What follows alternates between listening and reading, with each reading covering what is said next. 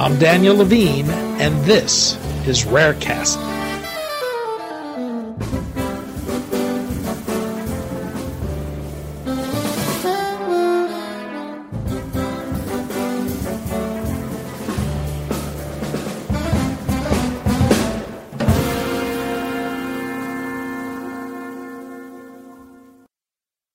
After Mike Porth and his wife received a diagnosis of a rare disease for their daughter, he said they felt lost. What helped them most, though, was talking to other parents facing the same thing they were. A career journalist, the experience eventually led Porth to create The Mighty, an online publication to help people facing disability, disease, mental illness, and chronic health conditions, with the belief that real stories from real people can be empowering. We spoke to Porth about his own experience as a parent of a child with a rare disease, the evolution of The Mighty, and what he's discovered about the benefits people get from sharing their own stories.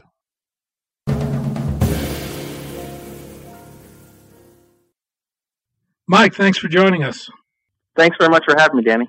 We're going to talk about your online publication, The Mighty, what it's trying to do, and your own personal journey that led to its creation. I thought we could start with what happened when your wife was carrying your third child. Your 2-year-old daughter was diagnosed with a rare disease at the time, and you also learned that the son that your wife was carrying was missing a kidney. What was your daughter's diagnosis, and was your son's condition related at all? Well, that was the big question, is we didn't know for a while if they were related. It was a crazy day. We went into the doctor in the morning for an ultrasound for the son that we were going to have. It was a 20-week ultrasound, and that was the first indication that there was a problem. And it turned out that the doctor told us that there was that he was missing one kidney, and at that stage it could mean all sorts of other complications. So he was quite concerned, and he asked if we had any other issues in the family, genetic or whatever. And at that point, I was holding my daughter as we're talking to him, and I said, well, she's 2.5, or she was 2 at the time, and we're getting her tested. She's way behind all of her, the milestones that a typical 2-year-old would be at. So we're still going through tests. She's doing therapy. And at that point, we got home after that doctor's visit. An hour later, we actually got the phone call with her diagnosis from a chromosome analysis that we had gotten done months ago. And then that diagnosis was a duplication on her 15th chromosome, which our doctor did not know what it was, did not know what it was called, had never seen it before. So we actually, even though we knew it was a duplication on the 15th chromosome, we didn't know more than that. I ended up spending, the better part of the day Googling, looking for answers, trying to figure out, and we ultimately, did find that it was what's called Dup15q syndrome.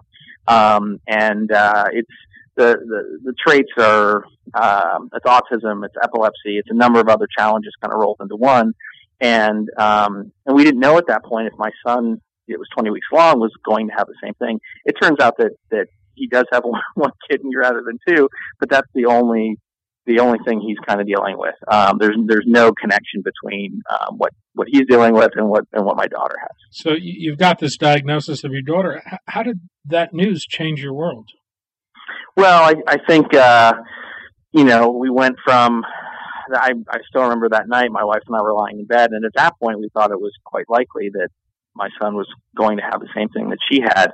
Our doctor had basically said it would be a stretch to think that they're not related, given how rare both of them would be. So I went to bed that night thinking, we're thinking the white picket fence, 2 kids, the happy life, and all that. And now it's like, are we going to be, changing diapers for the next, 70 years? Like, is this our life now? And that was a hard moment to realize that we were on a different path than we first thought. And ultimately that, quickly switched to, okay, a recognition of what we're actually dealing with and how do we parent differently? How do we manage this? How do we manage our marriage? Because that's a big part of it too. My wife and I were actually on the we had different reactions to this. In some ways, I was actually relieved to finally know what my daughter's diagnosis was, although it was far worse than anyone was anticipating. At least I had answers, and I felt like, okay, now that I've got answers, I know we'll figure out a way to manage all this. Whereas my wife, she was more of the half glass full, thinking that my daughter was going to catch up to her peers and all those things, and then to get this news and to read about other children with this disorder, and realizing that we were on a very different path. That she took several weeks or months to really kind of come to terms with what was going on, and to get over the why us kind of questions that I think a lot of people ask themselves when they get a diagnosis that they weren't anticipating. Well, you talk about the Mighty being more than a publication. You talk about it being a community for people, as a way to combat the isolation felt by people with rare diseases or facing such a diagnosis for a child. Did you feel yourselves isolated? Yes, absolutely, because our doctors, had never heard of this before. And so you typically look for a doctor as like the expert on whatever you're going through, and none of them knew what this was. And so we actually leaned very heavily on a support group called Duke 15Q Alliance, which is a nonprofit that supports people with this condition. At the time, we only knew of 300 cases worldwide of this condition. And so now it's, fast forward 7 years, and there's about 1,200 cases. But the likelihood is there's actually tens of thousands out there that don't have the diagnosis, even though they actually have the syndrome. But we lean very heavily on other parents that were dealing with the same thing we were. It was a Yahoo group, and it became a Facebook group. The Mighty really stemmed from that, in the sense that, there's big health sites like WebMD out there, which do provide, great medical information. But in terms of dealing with all the things that, just life has to offer when you're going down this different path, the WebMD doesn't have those kind of communities. So there's the other health sites that we looked at. They gave you information, but they didn't give you a sense of, people answering questions that you may have just, day to day. And so the idea behind the Mighty was really, what if we, built these communities where, rather than giving medical information, we get real stories from real people facing whatever challenges that they happen to be, having. Just very honest, very vulnerable, explaining what they're going through. And not just all the bad stuff, but, my wife and I found is there's so much good that has come out of this as well. Not to sugarcoat the challenges, but, we have a stronger marriage because of the family that we didn't really expect, dealing with things that, we didn't know. I think we appreciate, so many more things that frankly, I'm far more empathetic and less judgmental. And there's all sorts of those things that people in these communities do want to talk about, but they didn't have an outlet for it. And so the Mighty was really born to provide a platform, to help, the storytelling that ultimately, we think is leading to, real communities of people that are able to help each other out. Well, take a step back. At the time you were editor-in-chief of AOL News, what was the thinking in launching the Mighty? Did you just quit your job and start the publication? No, I mean, it took me kind of 5 years between the diagnosis and launching the Mighty. The idea did not come the day we got a diagnosis or anything. My background, as you said, I was a journalist. I'd worked for big news companies, ABC News, NBC News, New York Times, AOL. So I had an editorial kind of background. And ultimately I became very involved. That was on the professional side. On the personal side, I became very involved in Duke 15Q Alliance, joined the board of directors, became fundraising chair. And what I recognized through that is that there were, the two things every nonprofit really needs is to drive awareness and to drive fundraising to ultimately achieve the goals that you set out. And I felt like one avenue to really help us do that was through stories. That's what I knew well. And so we were able to raise far more money, kind of telling the stories of our kids and our families, explaining what we were going through, being very specific and showing people how we wanted to raise money, or what we were raising it for, showing them the results of all that. And so it was kind of a combination where, if this was working for Duke 15Q Alliance, what could we do if we were doing it across every kind of disease, disability, whatnot. And so ultimately, so that process was a 5-year process from getting the diagnosis to ultimately saying, I'm ready to kind of leave my job and really start something up. And at that point, I was able to hire the top writer at Huffington Post to come in and lead the effort. So it was just me and her at the beginning. I was doing a lot of consulting to pay bills, and several months into growing the Mighty. It took us about 4 months to get about 500,000 readers a month. We were able to find some investors that are now backing this. So it's not, I'm not pouring my life savings into it at this point. Well, when you went to investors, what was the vision for the Mighty? How did you explain it? Well, much like I was explaining to you, kind of the purpose was to offer people to really build communities around this versus just medical information, which was out there. And from a business perspective, WebMD is a $1.7 billion company, publicly traded on the stock market. And within, less than a year, we had 5% of WebMD's audience. So from an advertising perspective, there are companies that want to get in front of this audience. And so that's one route that we can go in terms of monetizing things. We haven't started ads. We wanted to really focus on building a community at first. But that was just with a 3-person team reaching 5% of the audience that WebMD is able to reach. So I didn't really come up with we didn't have to craft a well-oiled business plan. It was more of, these are the opportunities, here's what we want to build, and we were able to get backers. And part of that, I think, was I've had a lot of success in digital media, and part of it was I think people saw our investors were able to see the traction that we were able to get, and see the nonprofits that were willing to work with us, see what we could do in the long run. If they invested in building this team up a little bit. So that's where we're at right now. Well, what's the mix of content a reader can expect to find there? What constitutes a Mighty story? So about 1/3 of our stories are written by the editorial team that we have here. And we have people from the New York Times and former director of Yahoo News, top writer of Huffington Post. So we brought in really solid people that know the space well. And about 2/3 of our stories come from contributors. So we have, it's about 1,600 writers now who are just writing from personal experience. These are not professional writers. A few of them are, but for the most part, these are, they could be parents writing about situations they're dealing with kids with special needs.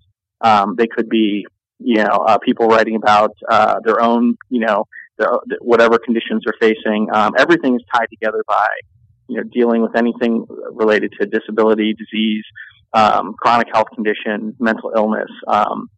Everything has that, kind of thread. All the stories have some element of that. So we have about, 2/3 of the stories come from those contributors, but we're at a point now where we're adding about 40 to 50 contributors per week now. So ultimately, we're trying to use these stories to kind of, to build up the community, so to bring people in and then get them to, whether they want to, become a writer or whether they want to just be a reader, or some kind of ambassador for us, just getting them involved in the community in some way.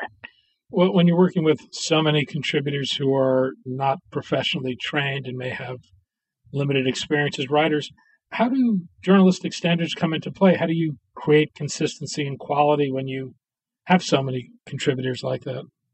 Well, we do a fair amount of editing. So everything, it's not a user-generated content site in the sense of you can't come to the site and just post your own story and have it live with everything else. Everything is edited. And so in that process, if people are making claims that need to be fact-checked, we'll explain that we need a source for, this or that. But for the most part, they're just writing about their own personal experiences. And so it's more of a narrative that is about, here's what I'm dealing with, or this is the moment that really changed my thinking on something. Those kind of stories, which are more about, perspective, and less about, fact checking and more of that. So, but it's I mean, we still consider it a journalistic enterprise in the sense that we do write news stories. We work with a variety of big media companies. Yahoo syndicates our stories in parenting and health sections. We work with Huffington Post, Time.com.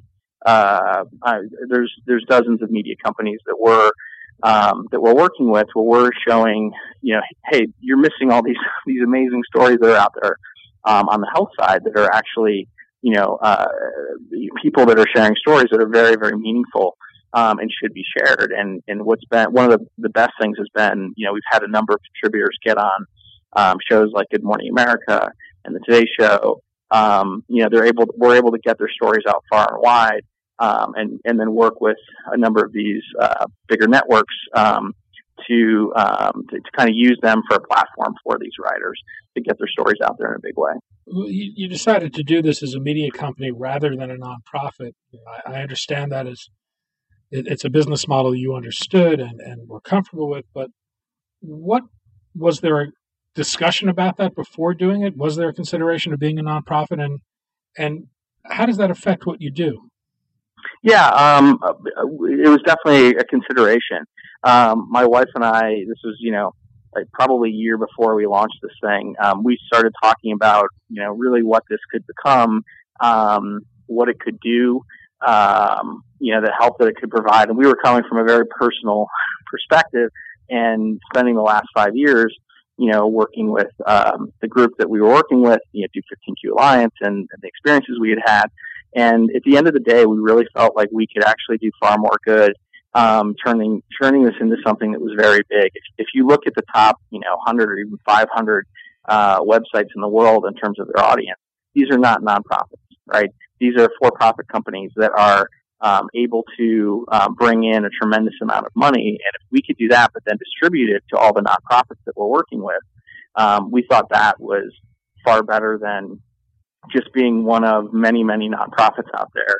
If we could kind of be more of an umbrella organization and bring them into work with us, but then take some of the advertising revenue that we felt we could generate, and then kind of seeding that back into the nonprofits that we were working with, we just felt that was a far better, we could actually do far more that way than just becoming one of many nonprofits that are out there in the space. But you've talked about you're partnering with nonprofits, but what role has that played in what you do, and how do those relationships generally work?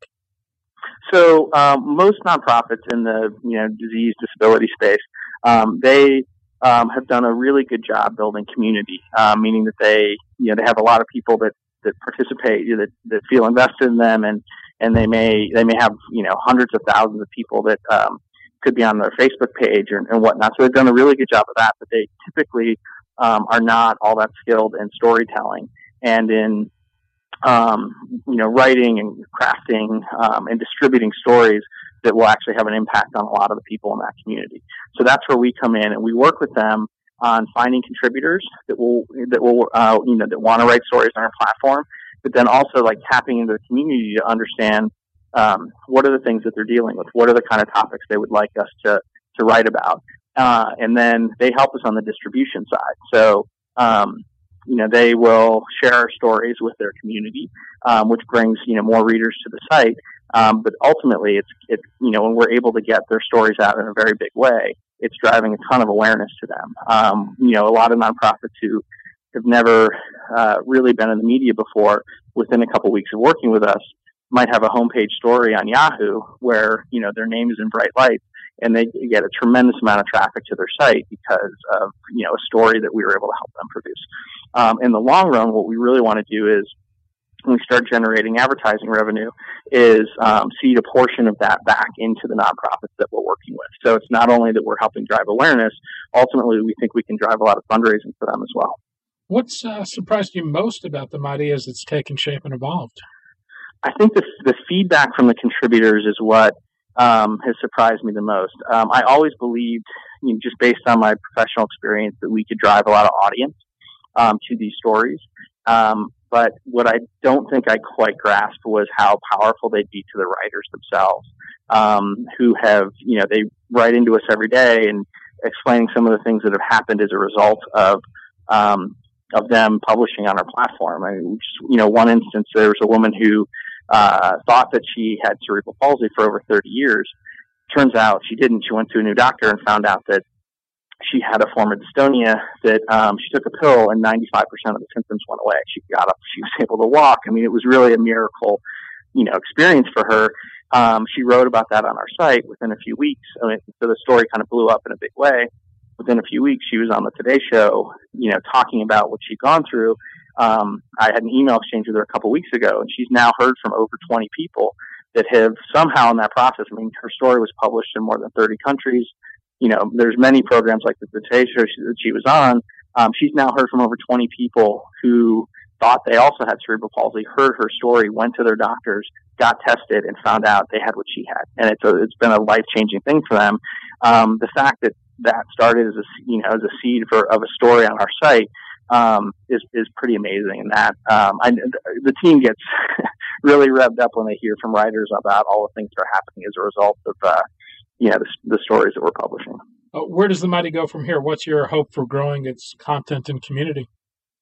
So I think we right now we've focused on a couple specific areas in terms of content. We want to build up rare diseases, a much larger area, given that there's a need for that. I mean, there's 7,000 rare diseases out there, and the communities are really lacking, and we want to educate far more people and get those stories out there. So we want to put an emphasis on many different areas like that. And then in addition to that, I think we want to explore video much more, just in terms of the storytelling vehicle. It's, more people are consuming video, much more of it is on mobile phones.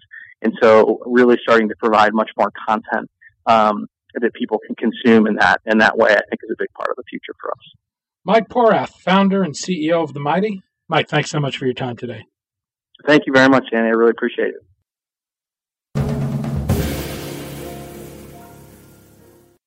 Thanks for listening. For more information about rare disease and to connect to the rare disease community, go to globalgenes.org. To keep up on the latest news and trends affecting the rare disease community, be sure to visit raredaily.org. You can subscribe to the Rarecast RSS feed through raredaily.org or through SoundCloud, iTunes, Stitcher, or your preferred podcast manager.